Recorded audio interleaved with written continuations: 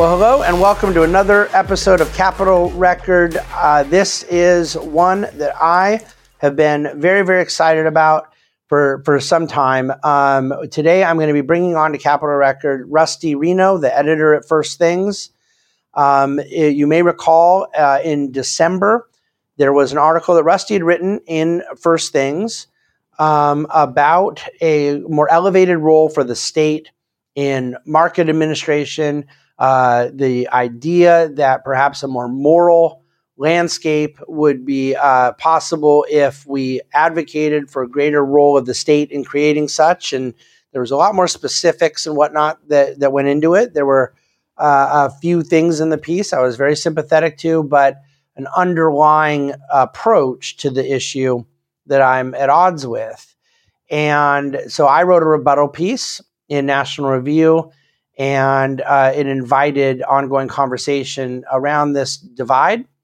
The divide includes a number of different things, which makes it complicated because we're not just talking about a sort of binary around one issue. We're talking about not only different shades of gray, but also multiple different issues that kind of connect together. And I think you're going to see some of that in my conversation with Rusty today, as to why there are a number of different layers to this divide. I'll leave the introduction there because I really just want to kind of get going in my talk with Rusty. And it's not a talk that's going to conclude anything or solve anything today, but we'll continue the conversation. There are various people right now at different positions, different degrees of fervency right now that have positions I have sympathy to, and there are people who have positions I have no sympathy to, and there's a lot in between. And all I want to do with this podcast and with my life is advocate for the right principles and the right consistent and faithful and wisdom-based application of those principles. And hopefully Rusty and I will have a conversation now that drives some of that conversation. So without further ado, let's get started. So with that said, allow me to welcome now to Capital Record for the very first time. This has been something we've been kind of announcing and talking about for a few weeks now, but I'm really excited to have Rusty Reno from First Things here on National Review's Capital Record. Rusty, welcome to Capital Record. Hey, great to be with you. Well, I think that some listeners kind of know what the setup to our occasion is. And it really does. There was an article you had written in, I believe it was the December issue of First Things, and I responded to it in National Review. But even beyond just the particular couple articles, there's now some different discussion and back and forth and whatnot, just in the general sort of conversation at large about the role of markets, about the role of the state, about those of us who are frustrated at some of the aspects of things happening within the commercial society. And so there's kind of a broader debate going on. And then there's some of the specific issues you brought up in your article. And I thought the best way to kind of start it off is just for me to sort of throw an easy lob over the net and let you kind of run with it a little. Do you believe, Rusty, that markets are a good thing and that the work you're doing right now is meant to protect markets? Or do you believe we need to rethink the idea of a free market economy to begin with?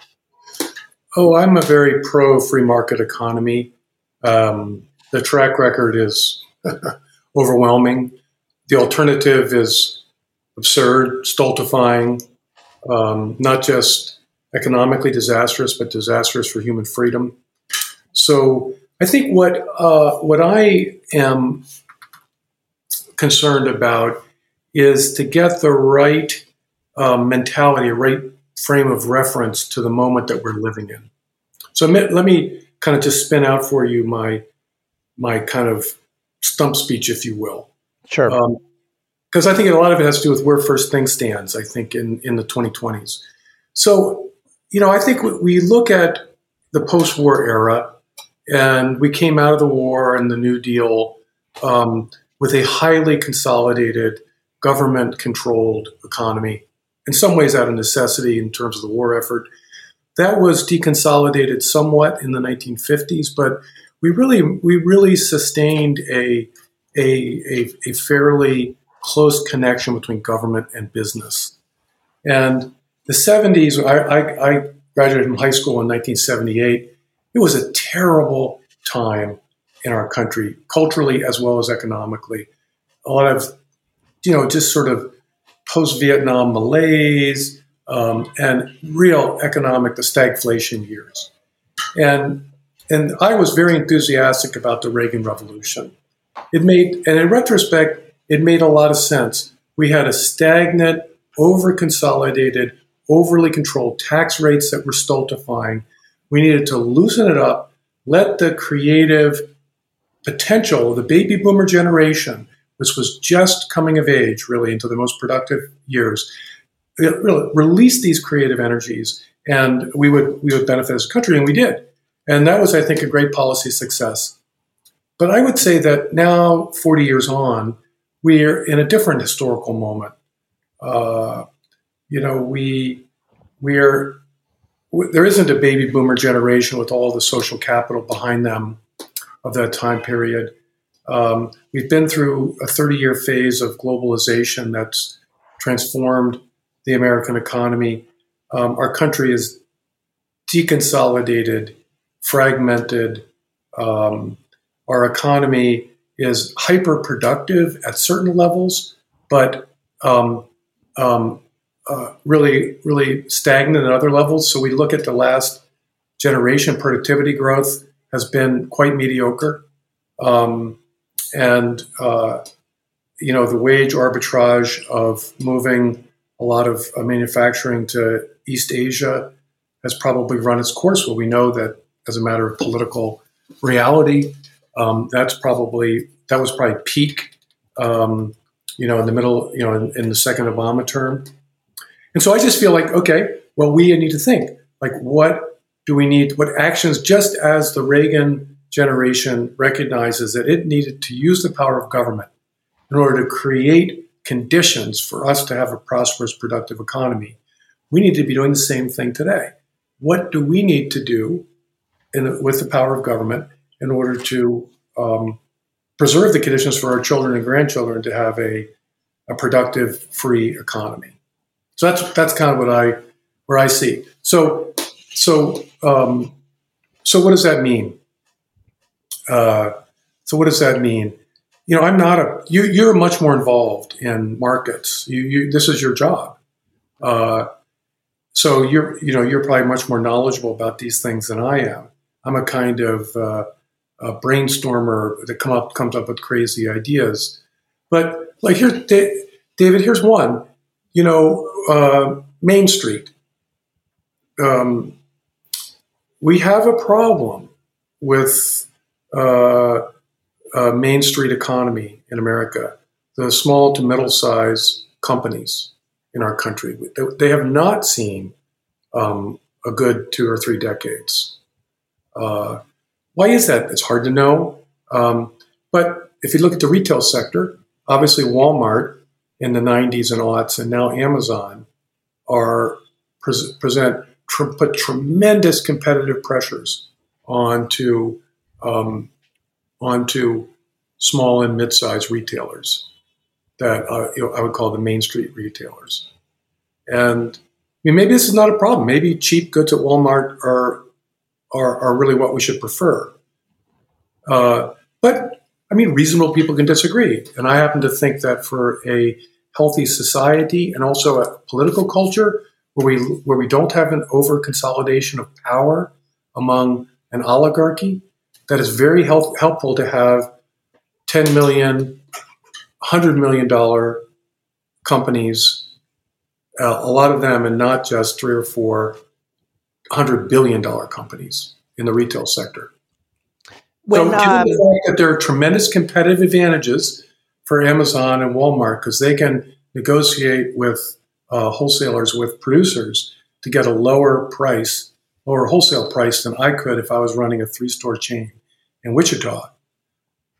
So, and that's the market working. Okay, fair enough. That's the market working. We as policymakers have to say, well, we don't want to we don't want to undermine the market. We don't want to be commanding. We don't want to dictate prices or anything like that. We want to use what mechanisms we can. So what if we have a tax on internet commerce, just to start? Mm. So you pay 2% tax on everything over $1 billion in internet sales per year. So it puts a thumb on the scale down on Amazon a little bit, and it helps the guy in Wichita with the 3-store retail chain. I think that there is, in this whole discussion... Sorry to be so long-winded. I apologize. Oh, no. It was perfect. It was perfect. Because I think that there is 2 layers to the conversation. There is a theoretical, like, is there an ideological divide or not? I did a debate on this podcast with Oren Cass about globalization and labor and our respective views about trade. And all of a sudden, there was a moment of clarity for both of us. And I think Oren and I are very friendly and cordial. There's a lot of mutual respect, even though there are some substantive disagreements, because I think Oren was really surprised to hear me say, we're in agreement about the aim.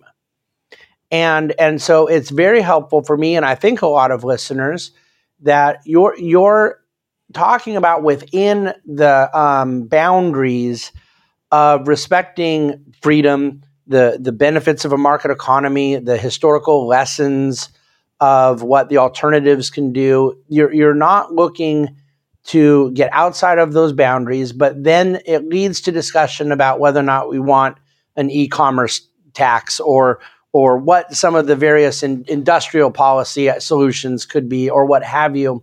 And I would rather be able to have all of us that have some varying degree of commitment to the synthesis of liberty and virtue debate particular policy applications from shared first things. And I say that because I adore the name of your journal. I've read it almost my entire life. My father corresponded a great deal with Father Newhouse, and it's some of that correspondence I have is among my favorite things that I've read. And so the very concept of first principles is the way I teach economics to high school kids I teach, and it's the way I talk about it as a high-level investment manager, that I invest client capital out of a set of principles, right? I don't know that the principles, the way you just laid them out, are that far apart. I do think there's a couple of sleights of hand I want to clarify, though, because I think your language is very accurate that government helped create conditions for prosperity in the Reagan 80s revolution. And all you're wanting now, let's call it 40 years later, is to evaluate ways to do the same. Well, no, let me interrupt. I think that in the Reagan era, just to use a crude language, let's distinguish solidarity from prosperity. Prosperity is increased material well-being for folks. Solidarity is social cohesion. I think the Reagan era, we took for granted social cohesion, and we could. I think we live in a different era. We have a great deal of material prosperity in our country and much less social cohesion. So we need to think about how do we use policy measures to encourage greater cohesion. And material prosperity? And sometimes that will come at the modest cost of material prosperity, of course. I mean, the point being, like, it may lead to higher consumer prices for people in Wichita, this internet tax I described, moderately higher cost. Well, that's a material cost. And so as a policymaker, as leaders of our country, we need to ask, is the social cohesion benefit enough to justify that extra cost? Maybe not. Okay, maybe it's bad policy. Or is that an inefficient way to do it? What's the most efficient way for us to encourage, if you will, I would call local and regional economic relations? Because a free economy where we have entire counties in the United States that are populated with nothing but consumers and workers and no owners is really probably not a healthy environment for the future of democracy. And so I would add a second kind of category of distinction.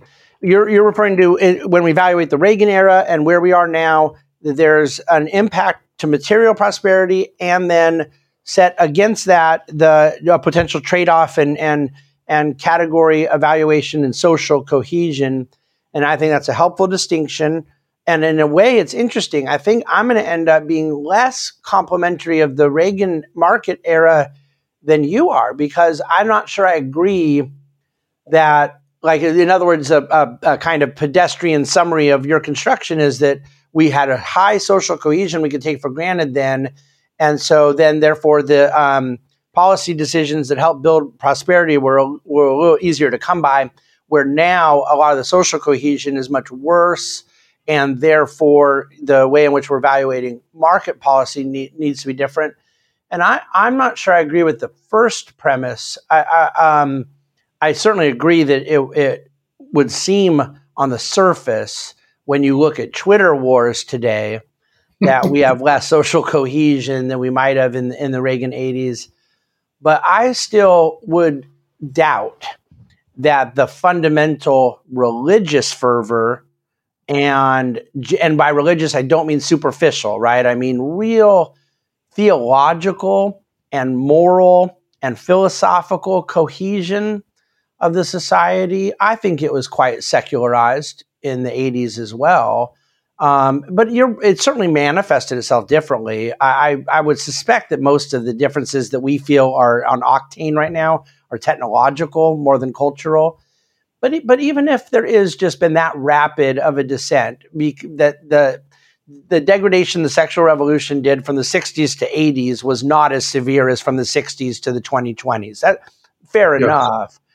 But are you willing to make a distinction between and I want to use your language so I'm totally fair, government creating conditions, that the Reagan era involvement of government creating conditions were by negation, not affirmation, that they were removing impediments to economic growth via burdensome tax rates and regulation, and that there's a distinction between the government removing impediments such as deregulatory efforts and the reduction of marginal tax burdens, versus the suggestion that now in the 2020s, government should do the same thing, helping to create conditions for prosperity and cohesion, but doing it more affirmatively. Is there a fair distinction there in your mind? Yes and no. Lowering the top marginal rate, the money's, the funding has to come from somewhere for the government.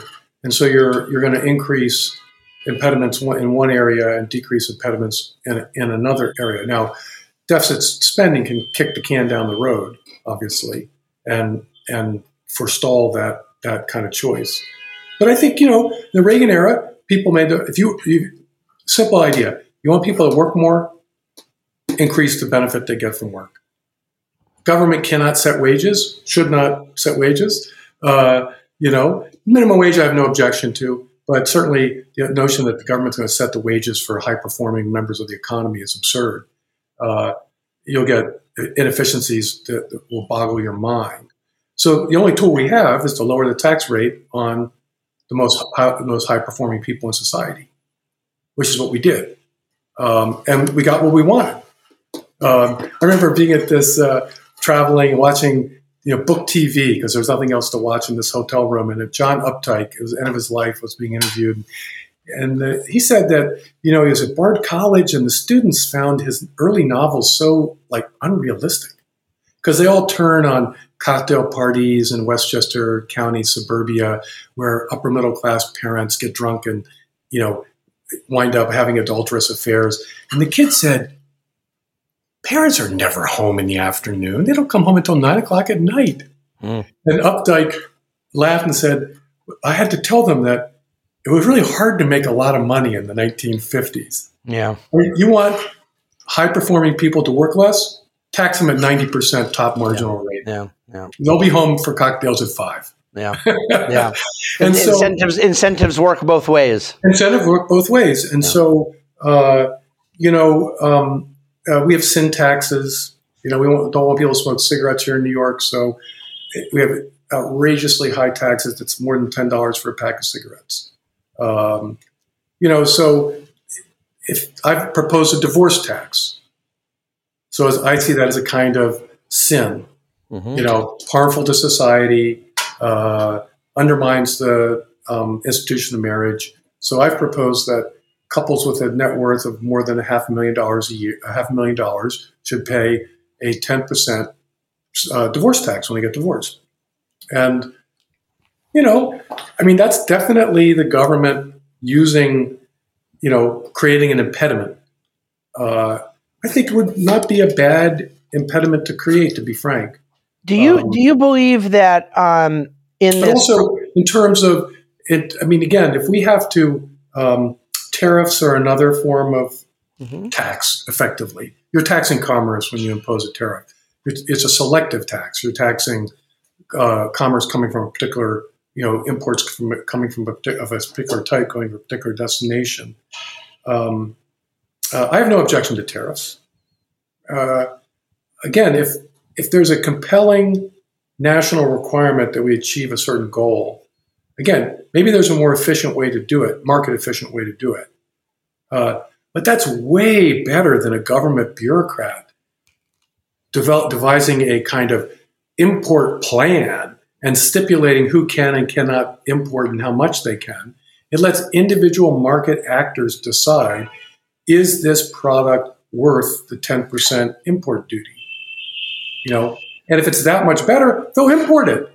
And why does one not lead to the other? I think this is one of the great concerns that people like myself who are a bit more skeptical of the ability for the government to do a lot of what you're talking about them doing in this era, in the 2020s, is that there's no precedent of us having tariffs that do not lead to carve-outs and exceptions and various cronyist desires. I think that the tariffs is interesting because I've always said people will point out to me that some of the founding fathers were fond of tariffs, and I've read Hamilton's work on the subject, and of course, we're talking about being sans an income tax at the time, but my whole issue is: are we willing to start these different conversations? A divorce tax, a various tariffs, the Walmart. How do we get Walmart to be a little less powerful in local communities? And whatever the policy ideas, we could all kind of mix into the sink here and start to fledge out. Are we willing to do that with a really intellectually honest acknowledgement of trade-offs? And I think a lot of the policy ideas that some right now, and for just generalization purposes, not to be fallacious, but to be convenient, folks in your camp around a lot of this stuff right now, right?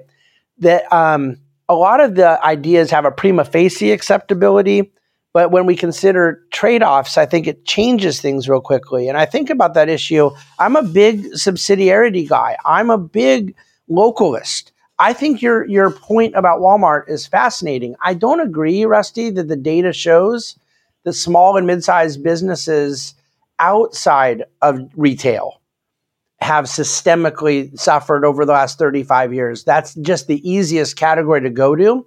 And I think about the kind of nostalgic argument for the local hardware store and the impact of a Walmart coming in. And I think about the first principle that I don't believe in price fixing or various forms of really excessive statism to put an end to it. And so your idea is basically kind of nibbling around the edges that over a certain dollar amount, a sales tax of sorts, a surtax could help perhaps remedy it to some degree. And I think I'm fine with that so far, having the discussion. But I just think your side would have to acknowledge that tax. And it sounded like you did. And before I brought it up, you were very self-aware. The lower income person in Wichita will be paying it, right? Everybody will pay it, but the lower income person will feel it the most. But if I paid it, I wouldn't even know I paid it. I know, agreed. Everybody's paying, and your point is correct. That so the people who are living paycheck to paycheck will feel it the most. And so we have to actually think about it, like again, if I just need to project myself into the position of the $35,000 a year wage earner living in Wichita with trying to, support my family. Pretty hard to do. Yeah. And the effect of, higher food prices, et cetera, et cetera.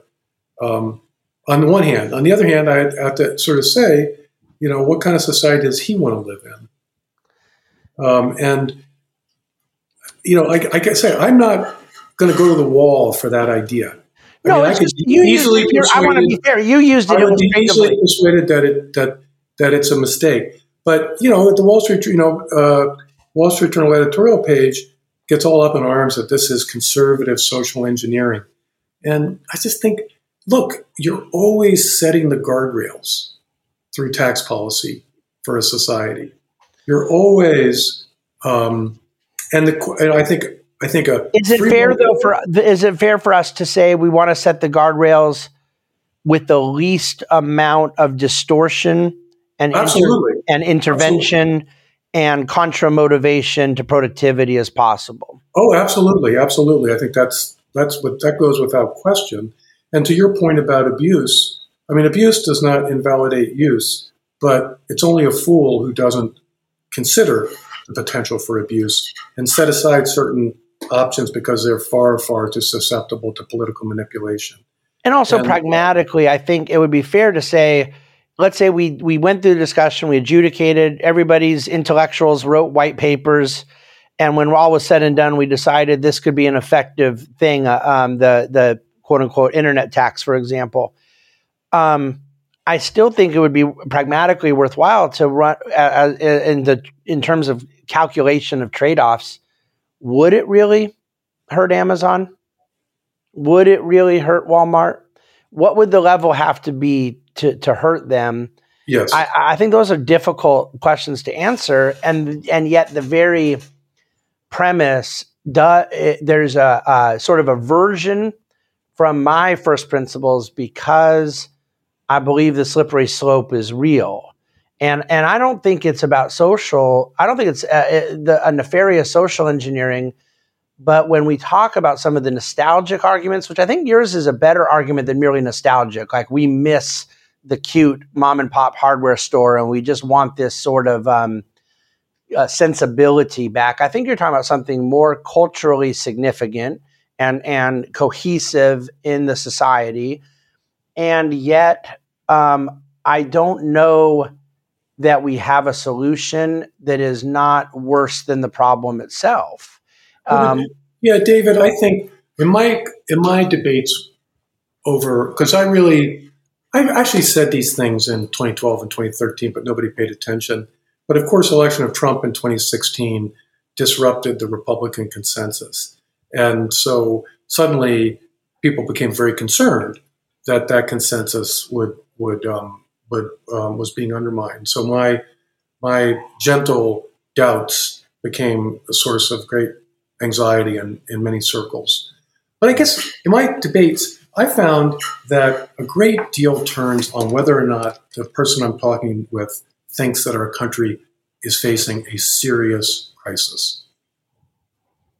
And if you do, then you're willing to take risks in your policy making. You're willing to risk abuse and political capture. You're willing to risk having it do more harm than good. What if you believe we are facing serious risks, but in this sort of crux that you're describing, you're worried about the risks the other way? I was thinking about sin tax, divorce tax. I have the exact same theological opinion about divorce that you do. But I worry a little bit about the argument for a punitive situation on divorce, and then that in the reality of the moment, that's what the ESG guys want to do, right? Can your argument be used by them to morally tax fossil, morally tax comedians that say the wrong things on Netflix?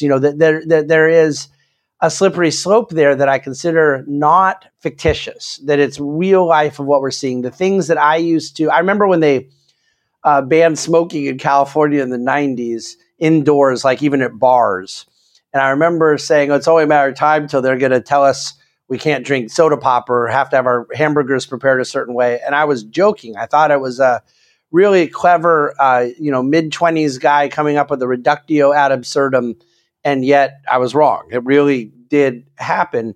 Now, maybe people think those are good things, that we want more soda pop size regulation and we want the state to tell the restaurant and the customer what the temperature the burger should be prepared at. But my point is that the divorce tax idea, I would like to discuss it. But I would like to know what the guardrail is against the inverse. How does it not get used against us by those who don't share our value system in this pluralistic society? Yeah, I mean, it seems to me ESG doesn't violate any market principles. It's not like ESG people are creating monopolies. They're not, they're using the existing legal market mechanisms to try to promote their view of the future of our society. But you're begging the question. You're begging the question because they're, in fairness, they're limited by legal market principles. And legal market principles have been incredibly successful in the last year and a half at fighting back. But that's only because they're not getting what they want. The most extreme of the ESG fanatics would be very happy to go outside market principles to achieve these ends. Well, sure. I mean, and they can. I mean, they have in the Biden administration. I mean, the Inflation Reduction Act has got hundreds of billions of dollars of subsidy for what they think is the necessary future for our country. Again, I think they are over-investing in green at the cost of energy security for our country. I think it's going to be, if they have their way over the next decade, we'll be much more vulnerable as a country, and our energy system will be much more fragile, and so on. I think you and I agree with that. Yeah. But that's just the world we live in. You can't prevent people from using the tools at their disposal to try to build the world they think, to make the world better, to make our country better. And I think we obviously have to have a rule of law. We have to have constitutional limits, and give ample scope for market principles to discipline behavior in the economic sphere that gets over its skis. I mean, I think that you and I agree on that. Yeah, we do. But I just think we cannot indemnify ourselves against this possibility without paralyzing our ability to do anything. And again, we'll go back to the question of whether we think we're in a crisis. I mean, we've got 40% of children in the United States are born out of wedlock. Marriage is collapsing for people with a high school education. 100,000 people a year die of drug overdose death. We're not meeting our military recruitment goals, and we're not meeting them by quite a large margin. There are a lot of, if a patient went to a doctor with these kinds of vital signs, the doctor would say, whoa, you need to check into the hospital so we can do a thorough workup of you. And again, in those situations, if we want to be responsible citizens, we have to think big about addressing those problems. That doesn't mean we stop thinking about unforeseen consequences and slippery slopes and all that kind of stuff, but it means we have to be a lot bolder and willing to take all kinds of risks. Otherwise, it'll go to the other side. I mean, I hate to ramble on about this, but again, the Biden administration, since 1945, with the exception of the Reagan years, the liberal establishment, the center left, has set the governing agenda for our country. And we on the right have functioned as a brake on their excesses, to check their excesses. 2016, Trump gets elected. He gets a Republican nomination, actually much more significant than his actual election, probably in some respect. And he gets it against the desires of every single mainstream Republican grandee. So the Republican Party lost control of its own voters. Why? I think the most reasonable explanation is because something is very wrong for high school educated Americans. And Trump said things, wall, tariffs, tear up trade deals. They could all be like stupid ideas, but they were all resonating with people who said, I have been stripped bare, exposed in a hostile environment, and no one is protecting me. Okay, so now we get the Inflation Reduction Act. Blinken becomes Secretary of State. 7 principles for American foreign policy, one of which is middle class flourishing, by which he does not mean Chinese middle class flourishing.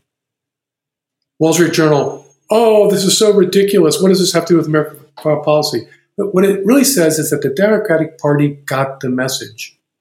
We need to move hard, spend big in order to restore middle-class prosperity in our country. Otherwise, we liberal establishment people who run the country, you and I don't run the country, they run the country, they're going to lose control. And they're going all in. We're spending hundreds of billions of dollars to repatriate manufacturing in the United States.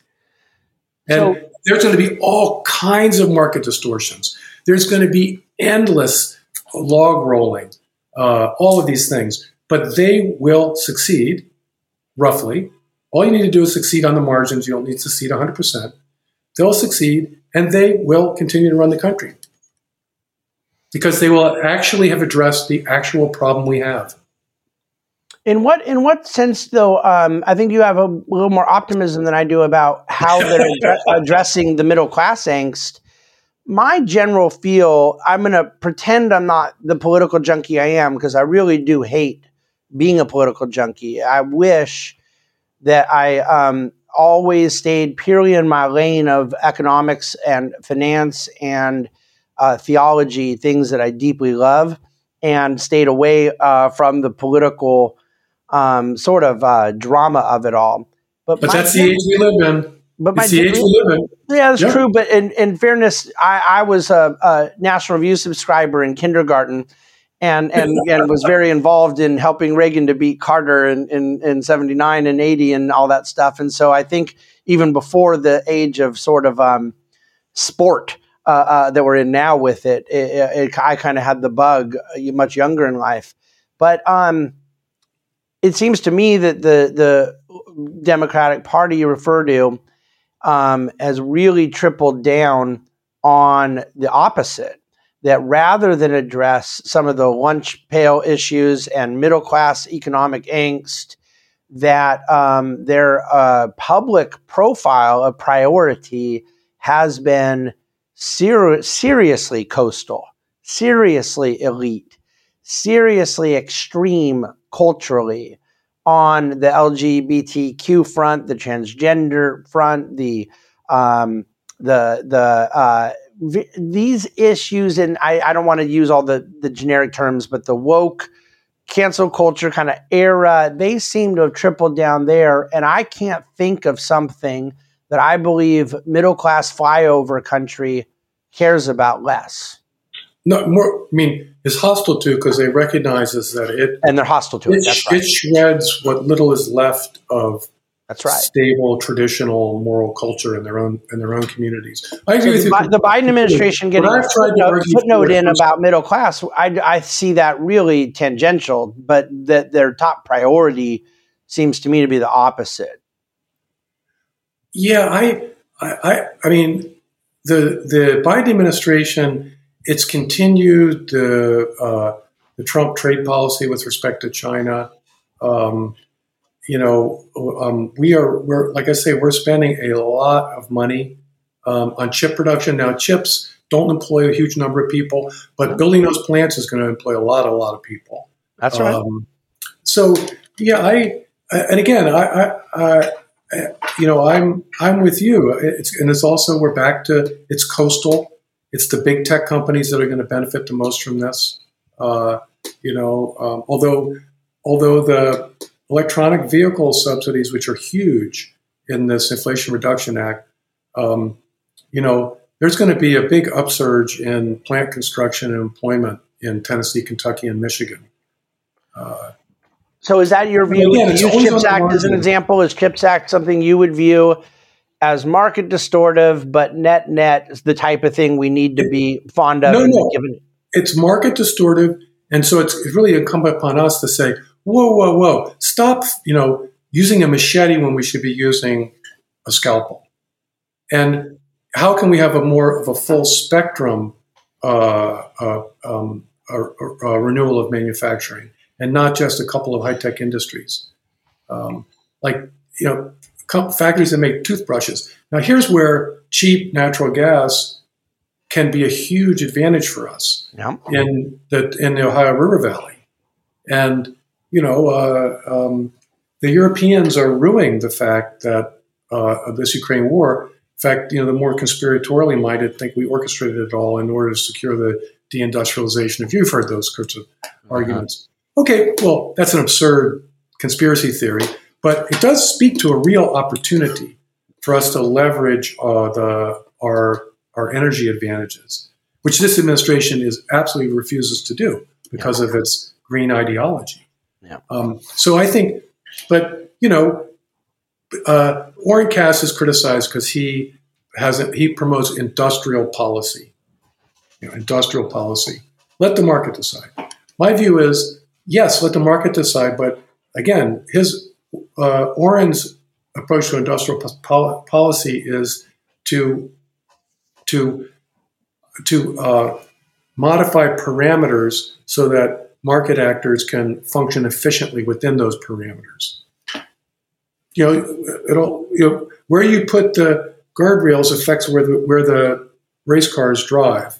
And so when I can tell that I have a reasonably like-minded ally in the cause of a free and virtuous society with someone like Oren or someone like you, where I'm pushing back is on the side of let's please remember trade-offs. Let's please remember trade-offs. Yeah, but where you're pushing back is on the side of let's please remember how bad the crisis is. And also the political reality. Okay. It takes a plan to beat a plan. It takes a platform to beat a platform. Does the political reality also require us to evaluate where a policy done today can go into the future? I've always said our grandchildren, if we're successful, as the Reagan generation was successful, that our children and grandchildren will rue our policy decisions because we are doomed always, without ever intending it. Every policy success lays the foundations for the next generation's problems and crises. I mean, globalization, the promise was it would lead to tremendous prosperity globally.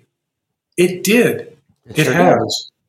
I don't look back on the Clinton administration and say that NAFTA was like wrong, or the WTO was wrong, or the repeal of Glass-Steagall was wrong.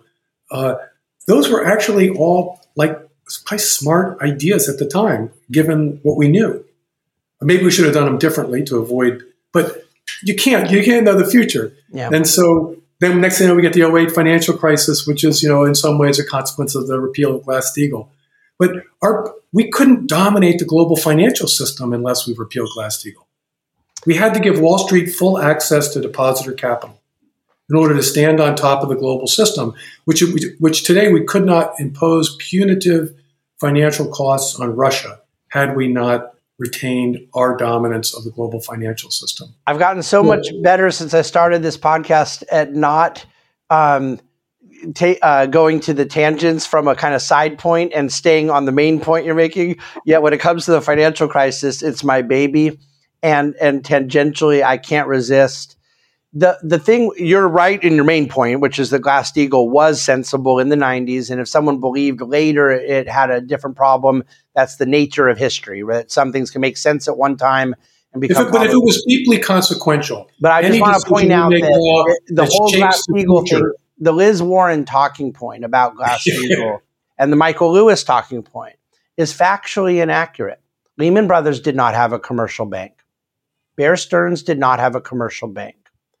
The commercial banks that had, because of Glass-Steagall, got to mix investment operations with commercial banks, they were the ones that the Fed went to save the world. The B of A's had to buy Merrill Lynch. The Wells Fargo's had to buy Wachovia. The JP Morgans had to buy Bear Stearns. So the ability to mix commercial and investment banking that was necessary in the 90s for competitiveness with Barclays and Deutsche Bank and Credit Suisse and all the rest, that wasn't what caused the financial crisis. And, it didn't cause it. No, but I would never say it caused it. What caused it is a whole different matter. Yeah. But what it meant is that crisis had a far deeper systemic consequences for every American. Then it didn't only affect. It didn't only. But let's not. As I said, I admitted it was tangential. But your point, David, I would say this: anything that we do now that's really consequential for shaping the future of our country will be implicated in the future problems of our country. and so because of that risk, and I being a very covenantally minded person who cares about how this will impact our kids and grandkids, and I know you certainly do too, I want to proceed with caution on areas that would be somewhat, shall we say, previously controversial to invite state intervention into a market activity, which is not the same as disagreeing that there ought to be guardrails and having thoughtful conversations about those guardrails. But the point I was trying to make before is that I don't think I'm insufficiently outraged at the state of the culture.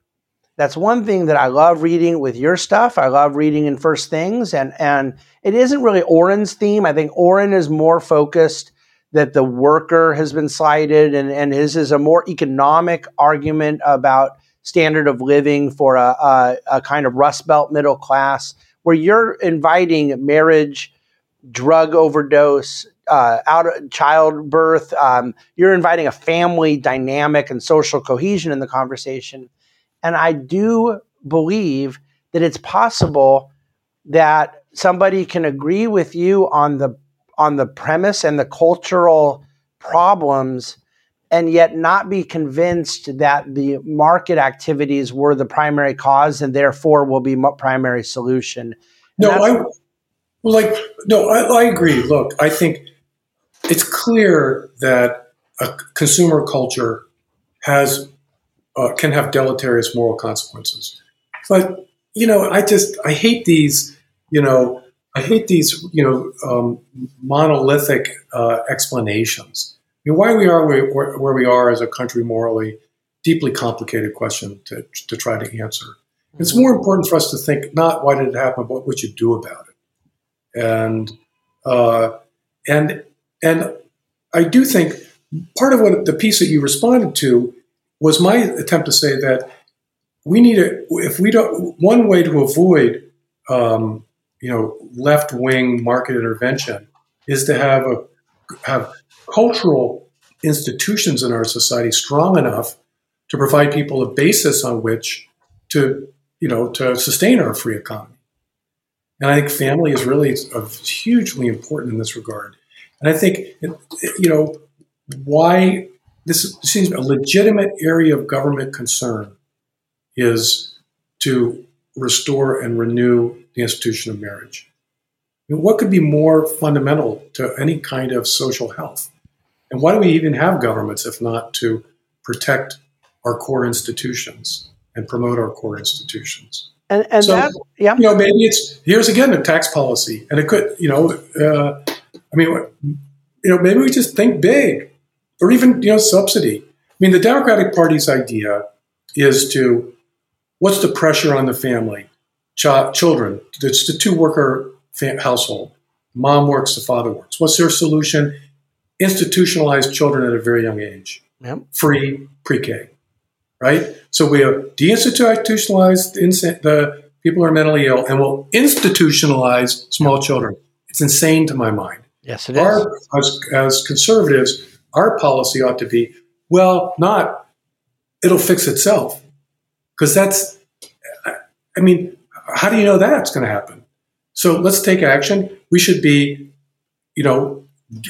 giving money to married couples with children. Do you think at the federal level? As much as we possibly can, which is basically what the Arizona school choice bill does. it gives parents with children who are school age $7,000 a year per child. But Rusty, in fairness, it gives them money that they were already paying towards the state school system, and it provides an additional option. No. There are a lot of people in Arizona going to get that money who don't pay any taxes at all. And so they were not paying taxes already as public school parents as well. That's my point. No, but they're poor. I mean, everybody gets that. Right. So they're not paying. My point is apples to apples. They're not paying taxes now, and all they have is a state school system. In the new bill, they're not paying taxes now, and they have better school options. Right. But it is different than a new money's taken from, let's say, a guy like mine's pocket to be put into someone else's. That redistribution mechanism for some form of schooling is already in place, and what they've done is add parental choice. But David, I mean, that's nice, but to me that's not a big factor in my thinking. If somebody said to me, you're going to have to pay a 5% increase in your top rate, and if we say every married couple, not just every woman who has a child, but every married couple with a child is going to get $10,000 per child per year, I'm happy to sign on to that. And you believe that should be compulsory via the state, and not you are feeling a moment of frustration about the ability of the private sector, the ability of charitably minded people of faith or whatnot. You don't think that the nonprofit sector can pick up that burden on its own. We need some form of state compulsion to do it. You can't get action at scale in the nonprofit sector on these kinds of issues. I mean, if we did $10,000 per child per year, I mean, this is hundreds of billions of dollars per year. I think economically, though, that money, there is a cost and a savings. I started a private high school here in Newport Beach. This is one of the wealthiest cities in America. And it's a reasonably high-priced school, but we refuse to turn someone away because they can't afford it. If they're qualified to come to school, we want to have a robust form of scholarship available. And the key words in what you said are at scale. So I recognize that I'm using a single example, but the point I wanted to make was that we can charge higher tuition to the rich kids to subsidize the less rich kids, or we can raise the money from the donor class. But either way, we want everyone. We believe in a school for every city. We believe that there is a real benefit socially to having diversity of socioeconomic backgrounds within the school. Well, the thing is that I've realized is the cost of education is what it is. And when we talk about the cost of these school choice bills, that the only people who fight them are not people like me and not market orthodox, camps. I mean, this was a big Milton Friedman point, right, about vouchers and tax credits and all that. It's the teachers' unions. And the reason is that cost you're referring to, it is not a new cost. It's a replacement. That we now are educating a kid for $20,000 a year that they used to be educating for $20,000 a year. So within our kind of science of economics here, we haven't needed to create new wealth. We have just reallocated resources. And that's why I think school choice is a great example. It does scratch an itch of a social problem you and I care about, and it doesn't require a lot of state intervention or new funding mechanisms.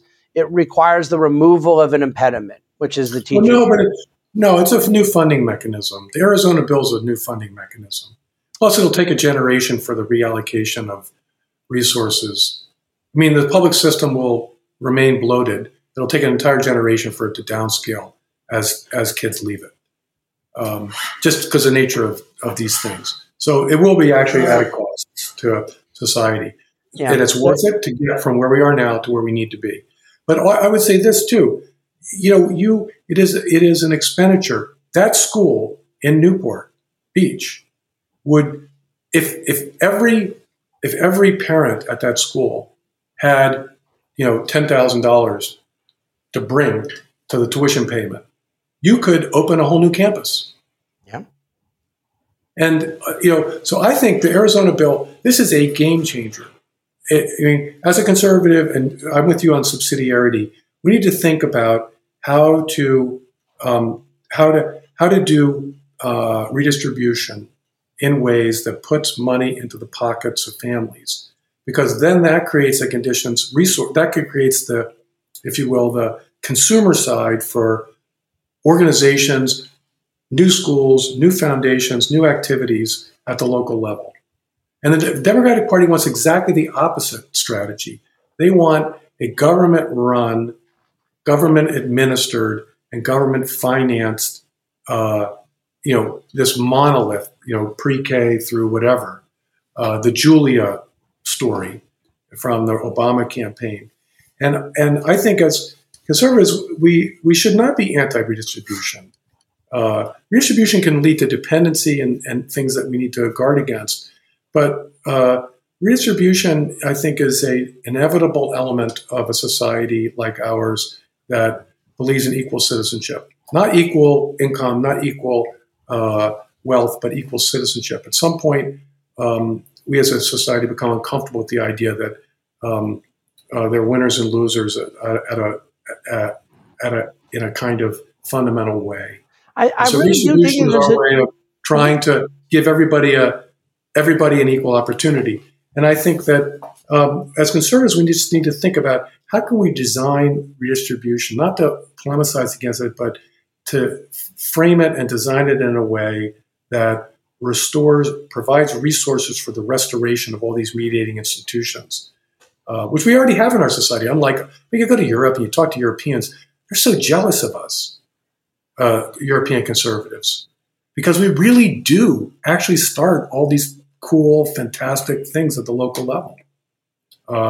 So let's take them and not have the government give a grant to your school, but to give the government to give money to parents so that your parents can decide which school to actually enroll their kids in, which school to give money to. I think when you talk about the reality of redistribution, what my side of this debate is over here screaming is, first of all, theologically, you're right, there's going to be redistribution. And even if in Dave land, redistribution was only happening because I am a very charitable person and I write checks and then some of my money gets reallocated into other people's needs, I've still sort of voluntarily redistributed money. There is still redistribution, right? Because of the nature of a market and of society and needs and a lot of realities, both of a fallen world and whatnot.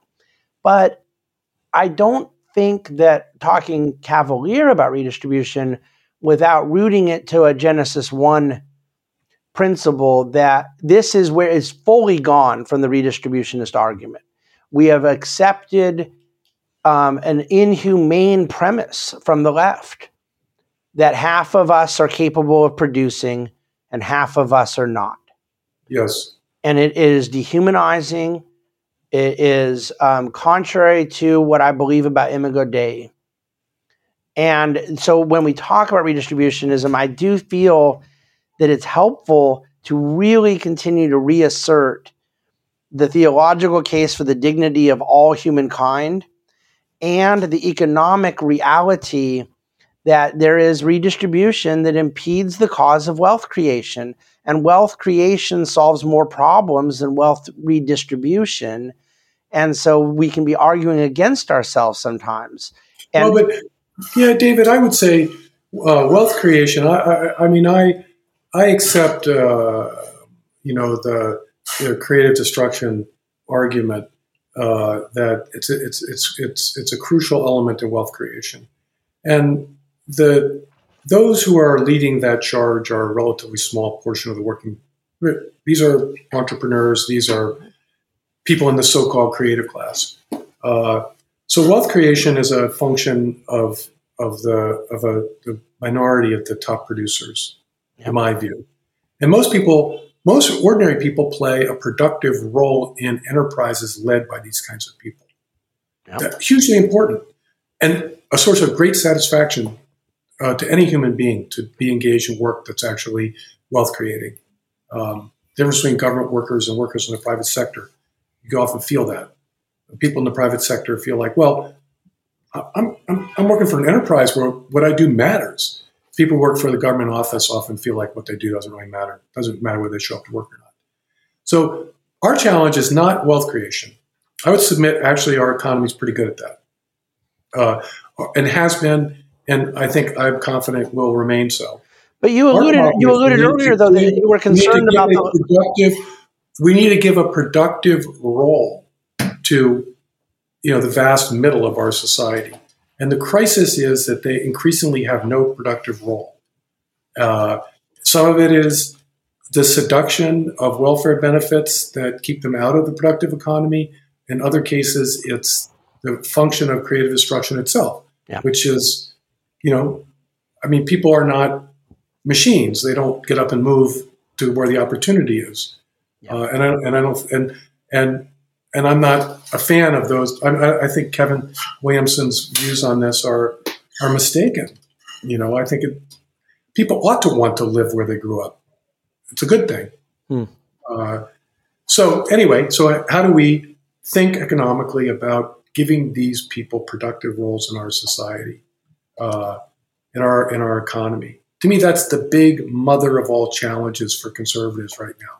Because the left is willing to their end game is universal basic income, which is that they say to the voter, I will guarantee you a first world role as a consumer.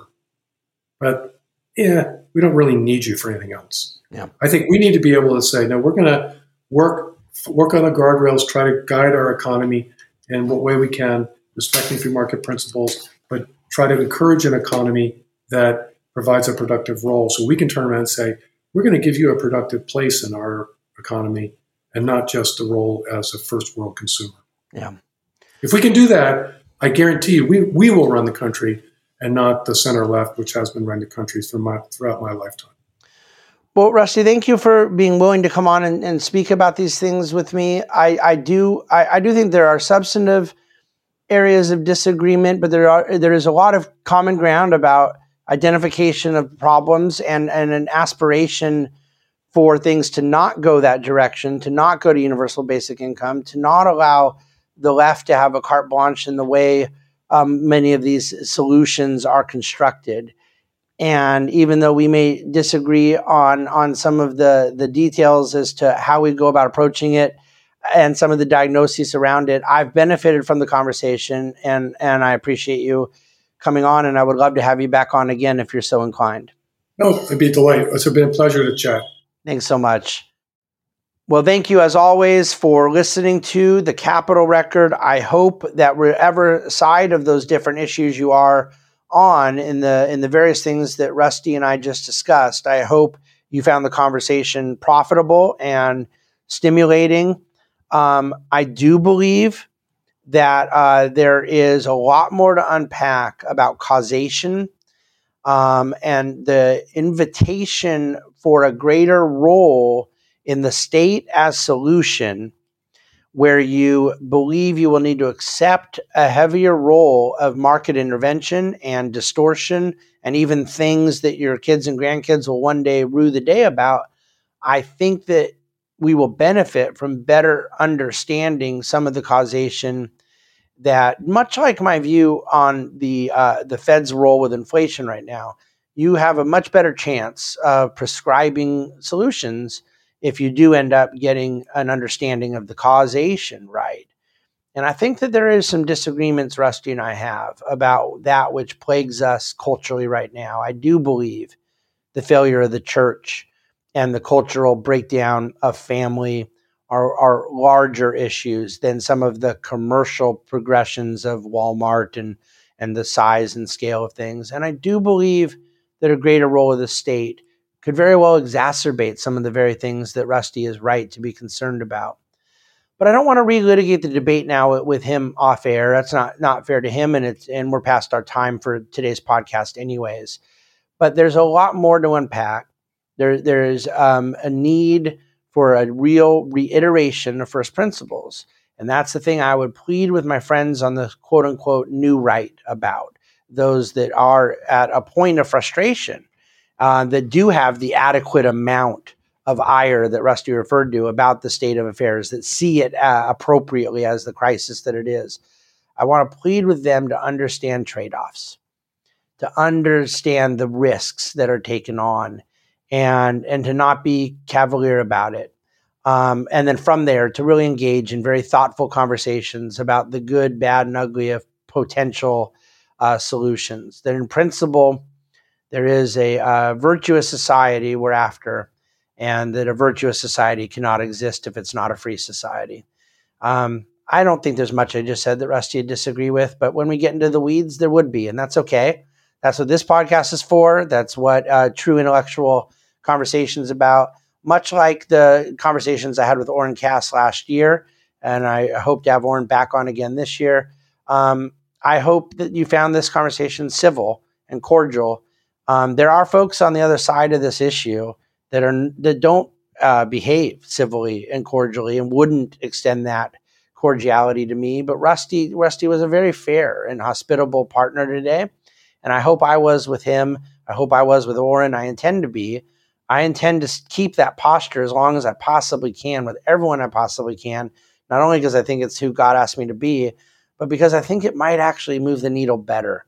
That's not to say we're going to find out we all already agree, and by being nice, we just get to a point of kumbaya. There's real disagreement, and there's real disagreement with me and Rusty. But let's work through these things together with reason and with first principles. And out of that, hopefully, avoid some mistakes and advance the cause of a free and virtuous society. Thank you for listening to Capitol Record.